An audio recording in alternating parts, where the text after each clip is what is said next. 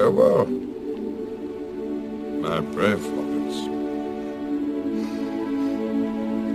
My work is now finished. Nah.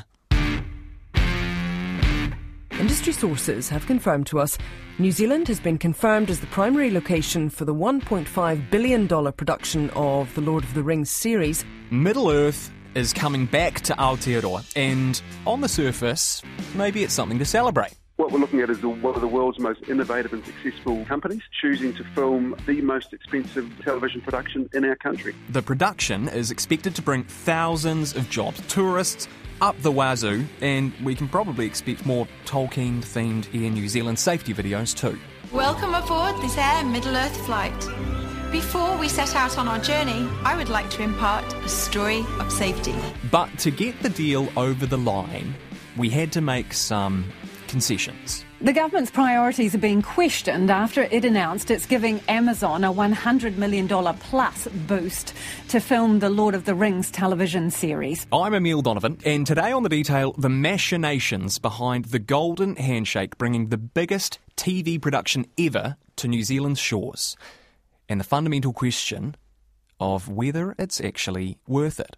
Embarrassingly, I've read The Lord of the Rings 5 times. That's not embarrassing, Thomas. That's cool. Exactly. This is Thomas Coughlan, Tolkien enthusiast and senior political reporter at Stuff. The rights to The Lord of the Rings are divided up in a very unusual way. The first age, the sort of founding myth of the Lord of the Rings world, that is off limits. The second age, which is alluded to in the Lord of the Rings books, and you see it in the films, the very beginning of the prologue scene in the first film. It began with the forging of the great rings. 3 were given to the elves. That is what Amazon has, so it's technically a prequel set thousands of years before The Lord of the Rings. So we know that's what it is. All right. And so because this is being set in Middle-earth and New Zealand is closely identified with Middle-earth, then what both New Zealand and Amazon were pretty keen to film the series here, presumably? The New Zealand government was very, very keen to have this shot here for a number of reasons. We like to be competitive in the film industry. It's one of the things that we've historically been quite good at. We have funded hundreds of screen projects through our screen production grants. What makes this project quite different is that it is set in the Lord of the Rings universe, and that calls on the tourism industry as well. All of the screen projects that go through the scheme are looked at with a sort of tourism lens, to use the awful public sector argot, but it is. The tourism officials were seriously keen on this project because of all of the film projects the government's contributed financially to over the years. There's nothing like Lord of the Rings. What's that? This, my friend, is a pint. It comes in pints. Oh. I'm getting one. So, Amazon is making a new TV show set in the Lord of the Rings universe. New Zealand wants in, not only because we want to be a player in the screen production world, but because Lord of the Rings has been a financial and, to an extent, cultural juggernaut for us over the past couple of decades. But to make that happen, of course, we have to negotiate. 3 Amazon officials come over here in March 2020. They are treated to a lovely Waiheke Island experience. We don't know what they experienced there, but I'm sure it was nice. And what they're nutting out is something called a Memorandum of Understanding. The way our film subsidy system works is that basically any movie here made in New Zealand, any foreign movie gets 20% of its money back. So if you spend $100 million making a movie in New Zealand, the taxpayer will give you $20 million back. Thanks for filming in New Zealand. What we do for really big productions is that we up that. We up that to 25%. And obviously when you're spending, like Amazon is planning to spend $650 million on the first series, hundreds of millions of dollars on subsequent seasons. They plan, in one of the documents they say that they could be filming here for a decade. So they will spend potentially billions of dollars in New Zealand. Obviously, even though it sounds like an uplift of just 5 percentage points more than the 20%, the ordinary figure, the negotiations over that 5% can be very lucrative for Amazon and translate into tens of millions of dollars. And that's what they were negotiating. Why do we want people to film big productions here? Like, why do we offer that rebate? I mean, that's a very good question, and it's a controversial It's a controversial question. There are two ways that we measure the rebates. We have something that both have very boring names. There's something called the fiscal impact, and then there's the economic impact. So the fiscal impact is what it costs the Crown to do. So that's the taxpayer. Grant Robertson every year makes his budget up, and he decides how much money he's got to give to these subsidies. Okay. That is how much it costs us as taxpayers, as New Zealand citizens. Then there's the economic impact, which is a very different number. And the economic impact is what it does to New Zealand and the economy, and in particular the people who work in our film industry. What does it do to have these enormous productions, hundreds of millions of dollars spent in New Zealand to our economy? You know, there are caterers, there are coffee people, there are sound technicians. It's a massive industry which employs lots and lots of people. And those people obviously go out and they buy clothing and buy coffee and have dinner places. So the money that we put into the film industry circulates through the economy. Now, the big question is it worthwhile to do? What is often misunderstood about this scheme is that it's not a tax refund. You know, at the end of the year, if you earn $5, you probably, if you're the average earner, you pay about 20% of that in tax. So for every $5 you earn, taxpayer takes $1. If you get a tax refund, the IRD will say, well, thanks for the $1 that you paid in tax. Maybe you're owed actually 20 cents of that back. So you've paid 80 cents in tax, but you've got a rebate of 20%. How this works is that you come to New Zealand, you buy a coffee for $5, it's an expensive coffee, and then you take your receipt for the $5 that you spent on the coffee, you give it to Grant Robertson, and he gives you back $1. So all of a sudden, you've spent $5, but you've got $1 back. Yeah. So your coffee costs $4. My coffee costs $5. And when I earn the money to pay for my coffee, I pay tax as well. So that's the difference between the two things. Okay, that's a crucial and very well explained kind of point. So Amazon, the rebate that Amazon is actually getting comes directly from the government, but the money that Amazon is spending here doesn't go to the government, it goes to the wider economy, and hopefully there are flow-on effects from that. Exactly. The employees obviously pay tax. But a paper that was released under this OIA said that in the next 5 years they think that employees on the project are going to pay about $44 million in tax over the next 5 years. And the film subsidies in total are going to cost about $1 billion over the next 5 years. Mainly, most of that is from Lord of the Rings. So you're talking about spending $1 billion and getting $44 million back. But the flip side of that is that we have a very vibrant, very successful film industry full of people doing great jobs. Yeah, and important skilled work, I suppose, as well, upskills. Yeah, which is hard to come by. Yeah. In the creative sector, it's really hard to come by. So it's we're lucky in that regard. But it is, the flip side, and I guess we're going to get onto this at some point, is that the problem with this scheme is that it's everyone agrees it's a rort. Here's a weird thing about big Hollywood movies. Many of them are actually shot in a completely different place to where they are set. Mean Girls, for example, the 2004 Lindsay Lohan teen film, was set in Illinois but shot in Toronto. That is so fetch. The 2004 film Without a Paddle, a male bonding movie about a river rafting trip, was set in the wilderness of Oregon but filmed here in New Zealand using the Waikato River and the Hutt River as a stand-in. And basically this is because it's cheaper. And this extends around the world too. Different countries compete with each other by offering rebates to production companies. The financial pull of these rebates can run into the tens of millions. It can be so strong, even when a place is very closely identified with a film, like New Zealand and Lord of the Rings.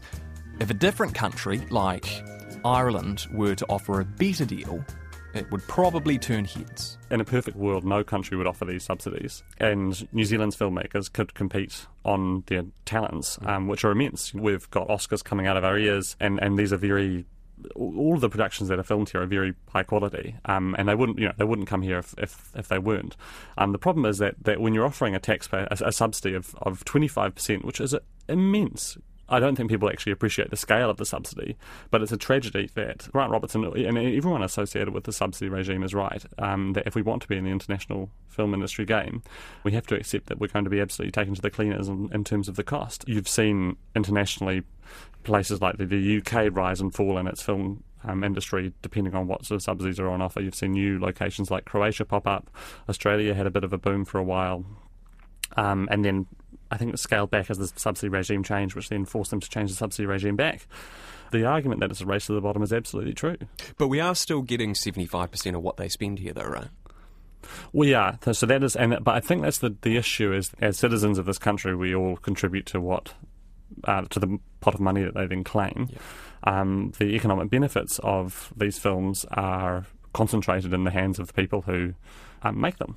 And, for example, it was revealed that Scarlett Johansson's salary for the Ghost in the Shell was, I think, about $12 million. They got the uplift, and so, $4 million of Scarlett Johansson's $12 million salary was paid for by us. And you've got to say, is she spending all of her $12 million salary subsidised by New Zealand in New Zealand? Probably not. She's taking that back home to California or wherever she lives. So you run into issues of who gains.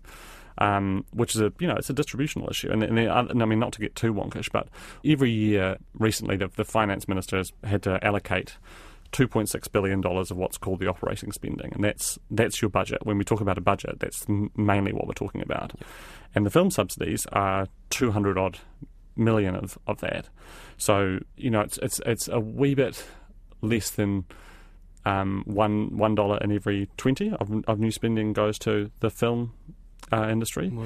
It doesn't employ that many people in terms of the quantum. A lot of the people who it does employ on the highest wages are from overseas, foreign directors, foreign actors. Scarlett Johansson. So when you're the finance minister and you're saying, well, I've got this dollar to spend on subsidising an industry or creating something, who do I give it to? And I think that the claim of the film industry on that dollar is getting weaker and weaker as other issues mount. I mean, for example, some of the government's dental policies are costing, which we were a big campaign promise last year. Well, they cost roughly the same as the film subsidies. So one of them does, it's $200 million a year. So you're thinking, well, maybe we should just double the public funding that we put into dental care rather than subsidising a sort of glamorous industry. We know what Amazon wants from us. They want a 25% rebate. What do we want from Amazon? What we want from them is that every small country like us wants big companies to establish themselves there.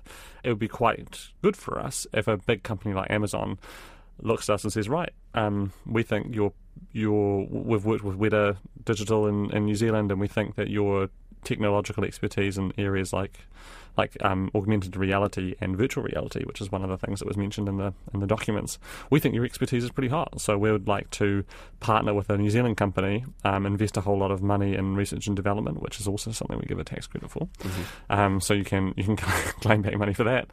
And we'd like to do some virtual reality research in New Zealand, which is something that is in this memorandum of understanding. That's an area that the government would like to partner with Amazon on. One of the things about this rebate is that to get that 5%, the New Zealand government really, the ball goes back into our court a wee bit. Amazon have us over a barrel because we don't want to lose Lord of the Rings, but Amazon, if they're going to be filming here for a decade, really wants that extra 5% because that equates to tens of millions of dollars. And at a certain point, MB, quite cleverly, I think, is like, what's the bigger prize here? Usually when we do these 5% deals, it's about getting a bit of extra tourism promotion, but quite cleverly in this case, I think MB sort of thought, well, the bigger prize here is probably a relationship with this massive company, Amazon. So I think MB quite cleverly, MB very cleverly said that what we'd like here is not we'd like the tourism component. We would like to be able to paint our Air New Zealand planes in Lord of the Rings livery, which we're all looking forward to. I imagine there'll be a safety video. Mm-hmm. I think that's a pretty safe bet. It's a safe bet. And all of that other stuff, which was part of all of these agreements, but the real prize was this relationship with Amazon.